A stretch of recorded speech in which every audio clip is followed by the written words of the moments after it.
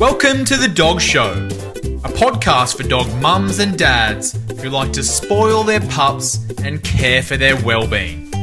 I'm your host, Will Blunt, and every week I interview global experts about dog health, nutrition, behaviour, trends, and much more. Let's sink our teeth into this week's episode.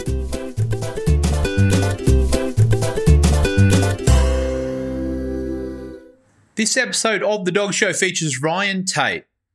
Ryan is a highly accomplished animal trainer who has worked professionally with species from leopard seals to zebra finches. He's also the author of the book How to Train Your Dog, the complete guide to raising a confident and happy dog. The majority of Ryan's time is spent training biosecurity and conservation dogs to preserve our environment. He is also an animal behaviour consultant to various zoos and agencies around Australia, holding qualifications in dog training, zookeeping, and marine science. In the interview, we discuss scent detection dogs, including the applications of scent detection in the real world and how to train your dog to detect scent. Ryan, welcome to The Dog Show today. Thanks for coming on.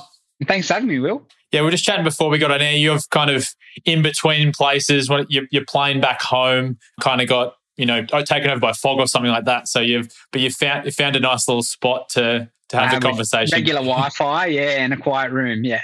That's good. I'm really excited to talk to you today because we're going to talk about something which I don't know anything about, which is scent detection and training dogs to detect scent. But before we dive into that content, I want to hear a bit more about your background. So I understand you've got an array of different dogs with all sorts of different skills and different breeds at home. So do you want to tell me a bit more about them? Yeah, sure. So at home at the moment, we've got 6 dogs there, and we have, I've made a fool of myself, 7 dogs there at the moment. So starting from the beginning, we have our oldest dog is a Shetland sheepdog by the name of Finn, who are also known as a Sheltie, and he is primarily used for dog reactivity consultation. So he's a very calm, very non-threatening looking sort of dog that we can use for other reactive and fearful dogs to be in the peripheries, and for them to usually, that'll be their first positive experience with a dog, would be a dog like Finn. Then we have our Belgian Shepherd or Belgian Malinois by the name of Rafa, who also works with Finn on dog reactivity, and they also work in a space called the Cynophobia Clinic where people with phobias of dogs are treated. And Rafa, being a Malinois, is the other end of the spectrum to Finn. So for people and dogs that are scared of other dogs, you meet a Shetland sheepdog and then you go through a variety of Spaniels and Labradors and Beagles. Rafa is probably what most dogs and people would consider to be a very threatening looking kind of dog. He's big, black face, pointy ears, and also a very, very well-trained biosecurity detection dog. Then we leap into all our Spaniels. We have Taylor, our 5-year-old English Springer Spaniel, who was last year named the Royal Agricultural Society Hero Dog of the Year for her work during the bushfires, where she located over 30 injured koalas during the fires. And she also finds a variety of other different animals as well. And Connor is another Springer who's trained on a variety of invasive plants. Then another Springer by the name of Dash, she's only 1. She's my second youngest dog, and she's working on some very nasty invasive weeds for biosecurity purposes around the state at the moment. And then we have 2 very gorgeous little black working cockers, very light, very small, very intense little dogs that serve very much the same detection purposes as the Springers, but they do everything in a smaller scale. So they're easier to get in and out of tight spaces. They do very small search patterns. They're nice and non-threatening looking, so you can get a lot of work done without making people afraid or worried about the dog. So their names are Sally and Scout. And Scout's only 10 weeks old, and she's full of beans and, little cockers, mate. There's just what's not to love about them. They're delightful and they work really hard. I'm assuming it's not, just by chance that you've got the Springer Spaniels. They're obviously better at scent detection than other dogs, or? Yeah, look, so you can teach, this is what I love about the topic, you can literally teach any dog to find anything, right? It does not really matter. In the scale of comparing the human's nose to the dog's nose, when we talk about what dog is best, it's not really that their nose is exponentially better than another dog breed. It's that they have a higher desire to do the task. So usually what I'm looking for requires lots of stamina from the dogs and a very, very low likelihood of them actually finding it. So the springers are very, very happy to search for huge periods of times without a genuine find. Now, they also happen to be a very trustworthy dog off lead, and they're non-threatening looking. So in terms of a dog that wants to search for hours and hours on end, is not threatening to wildlife or people, and is trustworthy off lead, you really can't go past the springer and their just desire to perform the task. They're nowhere near as bright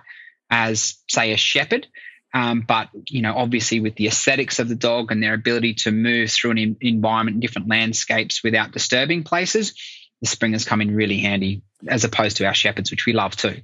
Can you kind of just explain what you mean when you were talking about biosecurity? Yeah. Scent detection and that kind of stuff, or some examples of how you're using these dogs to find things. You mentioned the koalas. I'm assuming that's after bushfires and things like that. Just give me a bit more detail about what you're talking about. Yeah. So look, my business, we've got 6 handlers and a variety of dogs, and some of those handlers and contractors have their own dogs. And the main 2 areas that we focus in is biosecurity and what we would call conservation dogs. So the biosecurity dogs are usually taken to locations where there's either a high risk of something coming into Australia or into the state or into a sensitive region, and we want to prevent that thing from coming into the area, or perhaps it is in the area and we need to track that down. So that might be something like a cane toad on an island off the coast, or it might be an invasive plant or insect that has come in on cargo undetected and has taken to life somewhere in New South Wales on a farm or on a private property or state forest or something like that. And we'll train up the dogs under pretty strict timeframes and pretty strict conditions to hunt out that very specific target. And that's what the basis of what we call our biosecurity dogs. That's their primary functions, is to hunt out those sort of things that are either really difficult for humans to spot or perhaps are cryptic. So they might be hidden in trees and in understory. And that's where the dog's sense of smell can be a really useful part to the whole biosecurity response. And then the other, not necessarily side of the spectrum, but the other area of dogs we have are our conservation dogs, which are generally used to help find threatened species. So things like the koala or other endangered animals, or animals that are native to Australia and need to be conserved, or we want to do really accurate population assessments of them through certain areas. The dogs are, again, great at finding things that are difficult to spot. So koala poo, for example, looks a lot like a lot of poo in the bush, and it's really hard to spot. But luckily for the dogs, nothing else really smells like koala poo. So once we train the dogs to find koala poo or koala fur or koala urine, the dogs do it incredibly quickly. And it is, for koalas, by far the most effective and accurate and efficient method of finding them, particularly in low numbers or in areas that have been burnt or affected by natural disasters. There is no faster tool than a dog. Now, drones and thermal imaging is starting to catch up, but no one method is perfect. So when we can work dogs with people, with drones, with spotlighting and thermal imaging, we can do really amazing things and really fast responses in natural disasters or in areas where animals like the koala need help. From what I know, I don't think drones can smell. So No, they can take huge photos of big areas and have algorithms plugged into them that can either spot thermal signatures or spot spectral imaging signatures of plants and animals. So they are just, every year the technology for that space, and I'm a big proponent, I'm a conservationist at my core, of seeing that grow alongside the dogs. And, those 2 spaces seem to be, when we look at biosecurity and conservation, the dogs and the drones and the cameras, they sort of seem to be, really just every year one-upping each other, and we're learning more about them and getting better and better results. How far away from a scent would a dog need to be to actually, identify it? So the spaniels are the best at what we say acquiring an odor. So that means they can work through an environment in a very smooth fashion, moving left and right in front of the handler and moving the same way. And that's when we know the dog hasn't made odor or hasn't acquired odor of anything yet. What we see in the dog when they acquire odor is a change in behavior or just noticeable difference, where the dog will suddenly stop change very suddenly, and the intensity of their search pattern will change very, very dramatically in an instance until they work to the actual source of the smell. So from the moment that they've acquired the odor to finding the actual source of the smell, for my dogs personally, the best we've seen is about 120 meters on their targets. Now, most of their targets are what we would call low odor, so lower odors, maybe a single koala or some scats. And we've definitely seen them at about 100 and 120 meters pretty reliably go, oh, I know that smell, and then go left, right, really intense search pattern, bang, here it is sitting at the base of this tree. And similarly with rats and other small mammals that we've been looking for, around that 100 and 120 meter mark, depending on the environmental conditions. So your wind direction, your humidity, the cloud cover, temperature, all of that will influence how the scent molecules will move through the environment. So everything essentially on Earth is in a constant state of sublimation or evaporation. And that's putting molecules into the air that the dog's olfactory system will grab and analyze at a much greater ability than we can. And the dog can then decide, okay, where is that coming from, and work in on that. This is probably taking a step back, but how did you get into all of this? Did it start with the love for dogs? Did it start with the love for science and the environment? Like, how did you get into it? Yeah, it's a funny. I was just literally telling my Uber driver this story on the way here. So for me, it really started as a love of the environment. So birds and the water was really where my passion for all things nature really kicked off as a child. And, you know, as young as I can remember, I wanted to be a marine biologist. So I very much single-mindedly pursued that task from about the age of 10 and got myself into a marine science degree, and went on to study zookeeping and became a zookeeper at Taronga Zoo. And then eventually I headed up the marine mammal department there and oversaw marine mammal training and marine mammal research. Got to go to Antarctica and Kangaroo Island and all these beautiful places, working with seals and penguins and sharks and turtles and fish. And that was a 12-year career. But during that career, I always had a love for dogs, always had dogs, and was dabbling in, you know, agility and obedience and a bit of private dog training on the side. And the fire didn't really get lit within me until I met a group of dog handlers from the Australian Defence Force who were doing explosive detection dogs, and their stories and their relationships with their dogs just you know, really lit a fire within me. And then, you know, I stayed in close contact with them. We did some handler exchanges and we spent time with them and vice versa. And then I met a lot of police officers we did the same sort of thing with the cops. And then I met a bloke by the name of Steve Austin, who was training dogs to find penguins. And Steve really pioneered biosecurity and conservation dogs in Australia. So just meeting all these amazing characters, I sort of knew that as amazing and as sexy as that whole marine mammal world was for me, that I felt like I had a calling to go in that direction. So then I went and I did a bunch of different dog training courses at Tate and studied some courses under Steve and his wife, Vicky, and just chipped away at it and, you know, essentially worked double time for many, many years doing odd dog jobs till it got to the point where, you know, I felt really complete in what I'd achieved within the zoo world and with marine science, and felt like there was some amazing opportunities in the world with dogs. And around this time, my first child was born, you know, 6 and a bit years ago. You think you should be playing it safe. That really encouraged me to take a leap and follow my dreams. Instead of playing safe with a job that I always knew, I wanted to go forth and try something new. So I left the zoo and kicked off into the dog world, and I was doing truffle dogs and narcotic dogs. And at a demonstration that I was doing at a Dogs Day Out event, I met some people from national parks who were doing weed work with dogs, and volunteered in a program there, and just one thing led to another. And here I am. That's all I do. I find weeds and find animals with people from national parks and other similar organisations. Yeah, it feels like there's a lot to a lot of different pieces in your background that kind of all just led down this path. Do you feel like you've taken a lot from that time as a zookeeper and everything like that, and potentially learning behaviour of other types of animals and how that's related to dogs?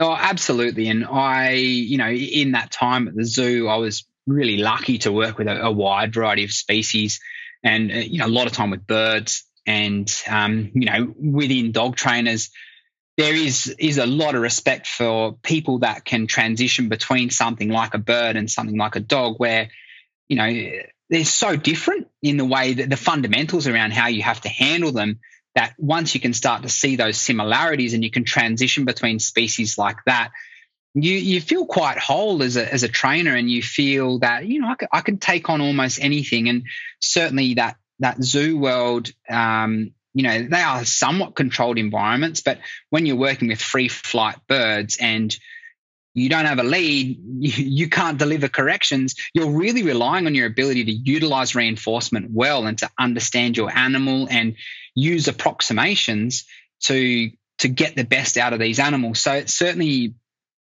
allowed me to have a great understanding of the importance of understanding your animal and understanding the rewards that are going to suit them. And as well, detection dogs, we want them kind of wild. We don't want them fully tamed because we're relying on a sense that they have a natural instinct that they have that we don't understand. So for me, working with birds and sea lions and then transitioning to these dogs that we want to be a bit crazy and a bit wild, it's actually a really nice, smooth transition where I feel super comfortable with those crazy firecracker dogs that often drive other handlers mad. I go, this is my jam. This is where I feel comfortable. I like those dogs that just feel like they're on the verge of chaos at all times, and where if things could go pear-shaped, that's where I feel really happy and comfortable. So you've spoken, touched on a few different things like scent detection for explosives and in the police force, and obviously you've spoken about biosecurity and those types of things. How does scent detection relate to your average dog owner? Like, how is it applicable in the real world?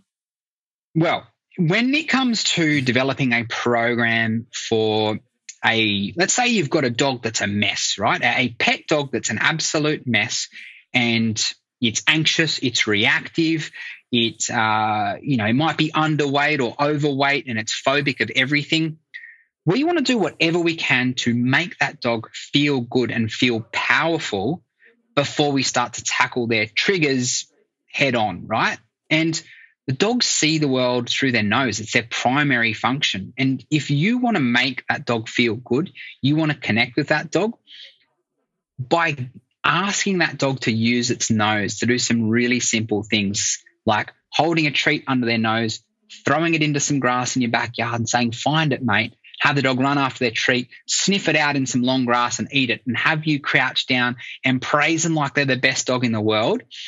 That's one of the best building blocks to getting that dog to feel powerful and feel a little bit of control in their environment and build some trust with their owner or with their handler or their family or whoever it may be. So we love that we have trainers in our team that specifically work with reactivity and fear, aggression and complex dogs in their home.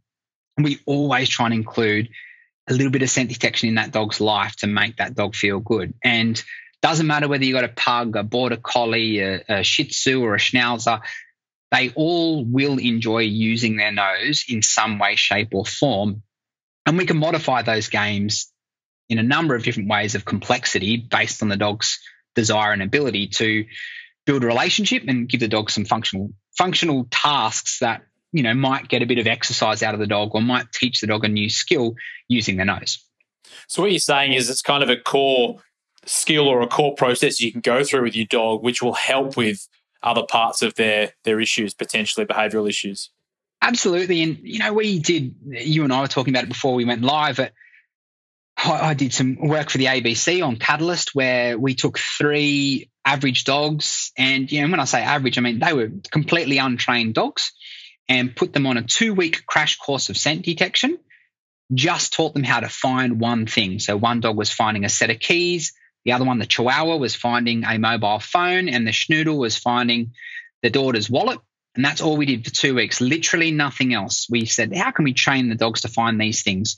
And the owners did all the training. I was their mentor that supported them through it. At the end of the 2 weeks, every single one of those dogs had a better recall. They had more drive in everything they were asked to do. They looked to their owner for instructions, and the number of measurable behaviors associated with anxiety or stress, particularly in the Chihuahua, went down exponentially. The dogs were visibly so much more connected to their owner and content within themselves by learning one task. So it's not hocus pocus. It is really about giving the dog a purpose through something that they know they're great at, which then has a flow-on effect to just the dog feeling good, having little oxytocin hits and endorphin hits that transfer onto the owner, and the owner feels good and they transfer that back onto the dog, and suddenly everyone's feeling bloody great because we're just playing a silly game of scent detection instead of all day going, stop that, come here, knock that off, stop barking, get outside, get off the couch. Suddenly we start saying, yes, good dog, thank you, wow, I'm proud of you, and looking at the dog and lighting up. And that's addictive. That feels bloody great. Yeah, it's not nice having that always negative vibe around something your dog's doing. I'm sure that everyone, including me and my wife, could use a dog looking for our keys every now and then as well. Oh, mate, it saved my skin once or twice, that's for sure. So how do you train a dog to detect scent then? How does it all begin? So, look, there's a lot of different ways to do it, and any trainer that says this is the only way to do it, in my mind, is probably being a little bit, showing a bit of disservice to how amazing dogs are, because there is lots of ways to do it. And you can start with just literally teaching the dog to find treats in a varying degree of distracting environments, or you can go straight to the source, which is what I normally do. So whatever we want to train the dog to find, I go to a very, very boring environment. We have a shed at our property where it's polished concrete floors and nothing else is happening. And I take the dog in there by myself, flick the lights on, make sure the dog's in a happy, calm state. And whatever the source is, I place it in the middle of the room on the ground. It might be in a jar. It might be just sitting there by itself. And I literally place it in the middle of the room. I let the dog be free. And as soon as the dog gets within a meter of it, I'll mark it, usually saying the word good or yes. And then I will reward the dog with its favorite reward. It might be the tennis ball. It might be a treat. It's going to be something the dog loves. And we essentially do physical target training with something the dog can see. I like that. So you're eliminating everything initially, just so it's a really focused environment for the dog. Super, super easy. And we've repeated this process so many hundreds and hundreds of repetitions and times with different dogs over different workshops all around the country. And we know it works, providing that your starting place is a suitably quiet environment. So the part where the wheels fall off is when humans try and take the dog into an environment that is too distracting for the dog and try and generalize that process. So dogs are poor generalizers. They don't generalize positive experiences to different locations very well. And that's where a good trainer will, thrive, is they know when to push the dog outside that environment. They know when to bring distractions into that environment. And, going from my shed to the middle of Kosciuszko National Park is a bloody big leap. And there's a lot of steps between that. So those first processes in the shed, that's pretty easy. Anyone can do that. But knowing when to then say, righto, I'm going to add in chickens, I'm going to add in sheep, I'm going to add in other dogs and people and children and food and other poo and whatnot, and have the dog work in amongst all that. That's where the science and the art of training detection dogs sort of come together. And you do need to go off that gut instinct a little bit. Yeah. So how long does that take? How gradual is that process from stage 1 to stage 2 to stage however many there are? Look, if you gave me a perfect 1-year-old dog of any variety that is green and untrained, I could probably have it pretty close to field proficient within, say, 2 months, 3 months. But, perfect 1-year-old dogs don't exist. They're not available. They're in someone else's home having a bloody wonderful life. So I usually get puppies at 8 weeks of age. And my female dogs, particularly the springers and the cockers, usually by the time they're 1, they're getting pretty good. The boys, 18 months to 2 years before they're reliable. If you have a job where perhaps the environment is somewhat controlled and not overly distracting, or maybe the dog's working on lead perhaps, yeah, you can get them out there a bit younger. But for a dog working off lead and working around wildlife and stock and people and cars and roads and stuff, for a puppy, yeah, you're looking close to a year before you're going to have anything substantial. And that's daily kind of reinforcement, Yeah. all that kind of stuff. Yeah. Yeah. And so, my days for a puppy at the moment would be they must go every day and do some form of socialization or environmental experience. So, they might go and meet different wildlife. They might go to airports or shipping yards once a day, 5 minutes, 10 minutes or whatever. We need to tick that off. Then we would work on play. So getting the handlers to play with the dogs. That might be a few minutes broken up throughout the day, playing fetch, playing tug, just building a relationship. A bit of obedience, 5-10 minutes here and there of obedience, and then working on detection, which is ironically probably the smallest part of the dog's day in terms of time.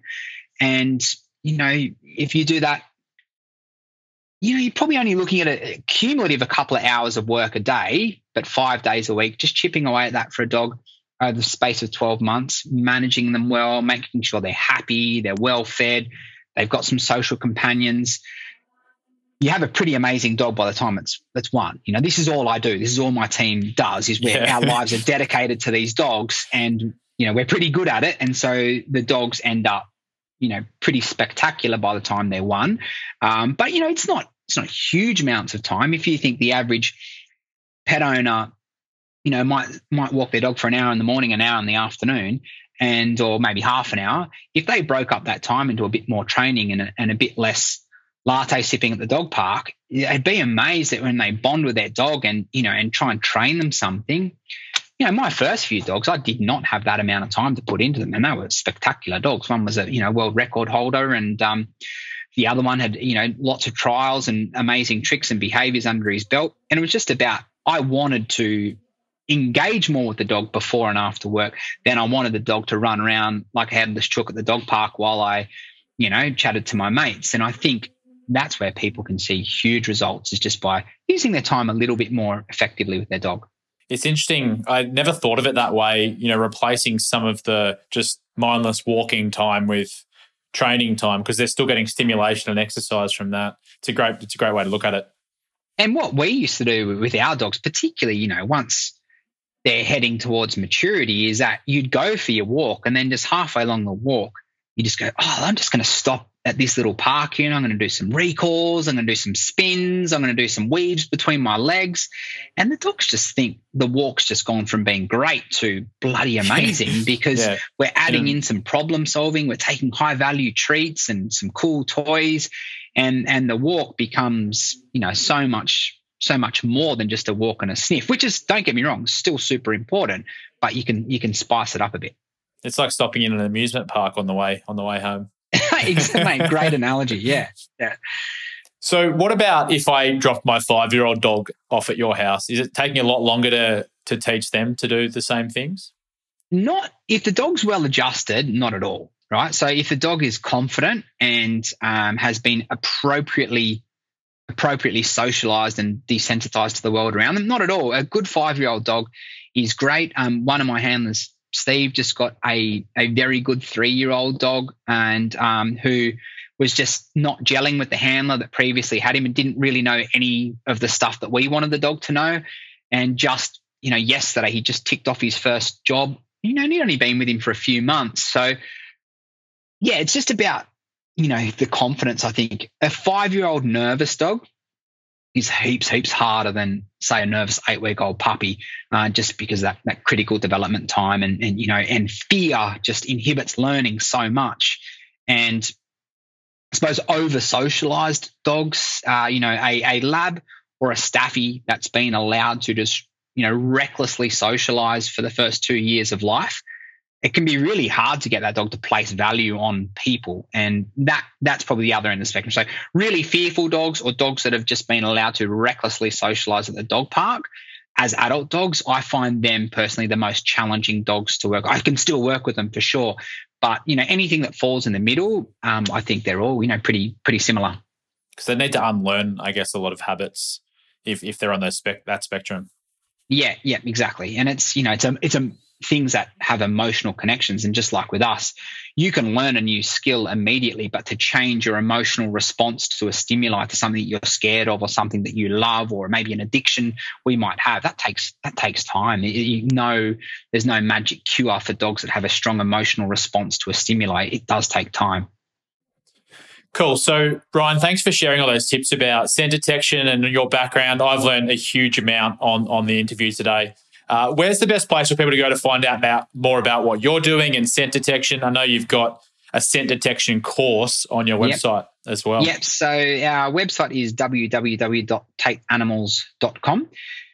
We've got the usual socials with Instagram and Facebook at Tate Animals. So we've got a lot of lovely short courses online. We have more detailed like membership style courses we call Ryan's Members Lounge, where it's heaps of courses, but informal webinars and things like that. And Jen, my wife, and I just published a book only a few months ago that's in all the major bookstores, How to Train Your Dog, very original title. And that we talk a lot about breed-specific activities that people can do through the book, and how important it is to treat your dog as an individual, and what you can do to try and learn about your dog, so then you two can have a better life together and you can have that relationship that hopefully you want with your dog. Yeah, perfect. Well, wherever anyone's listening, I'm going to share the links to the book, to the website, to all your courses, all the socials as well, so they can check it all out. Appreciate that a lot. Thanks, Will. So just one last question. For the scent detection course, I mean, the puppy courses and stuff is somewhat self-explanatory in terms of who would use them, but who do you think is the perfect person to do the scent detection course? Well, honestly, the content is absolutely aimed at the entry-level dog owner, but I include enough of the science in that I've had people that have been experienced trainers who've done it and said, hey, I actually learnt quite a bit about that. So I've had people, like really experienced professional handlers do that course and go, wow, that was great, just to hear a different perspective on a topic they already knew about. And probably 90% of the people that have done it have been people that have just done, puppy class with Jen or myself and go, I want to do something fun with my dog. I want my dog to find my keys. And they've done it with, a 9-month-old bulldog or a cavalier. And they're the dogs. We love getting the videos of, whippets and cavaliers and bulldogs and pugs and dogs that we wouldn't associate with detection doing really beautiful jobs around the household. So for those average pet owners with stock standard pet dogs, get into it. Well, I've got a 5-year-old French bulldog who probably isn't that well trained. So maybe I need to give it a go and can be a case study for that. You very should. We'll send you a promo code after this, mate. Give you a little discount. Perfect. Well, Ryan, thanks so much again for coming on the Dog Show. I've had a lot of fun. Thanks for having me, Will.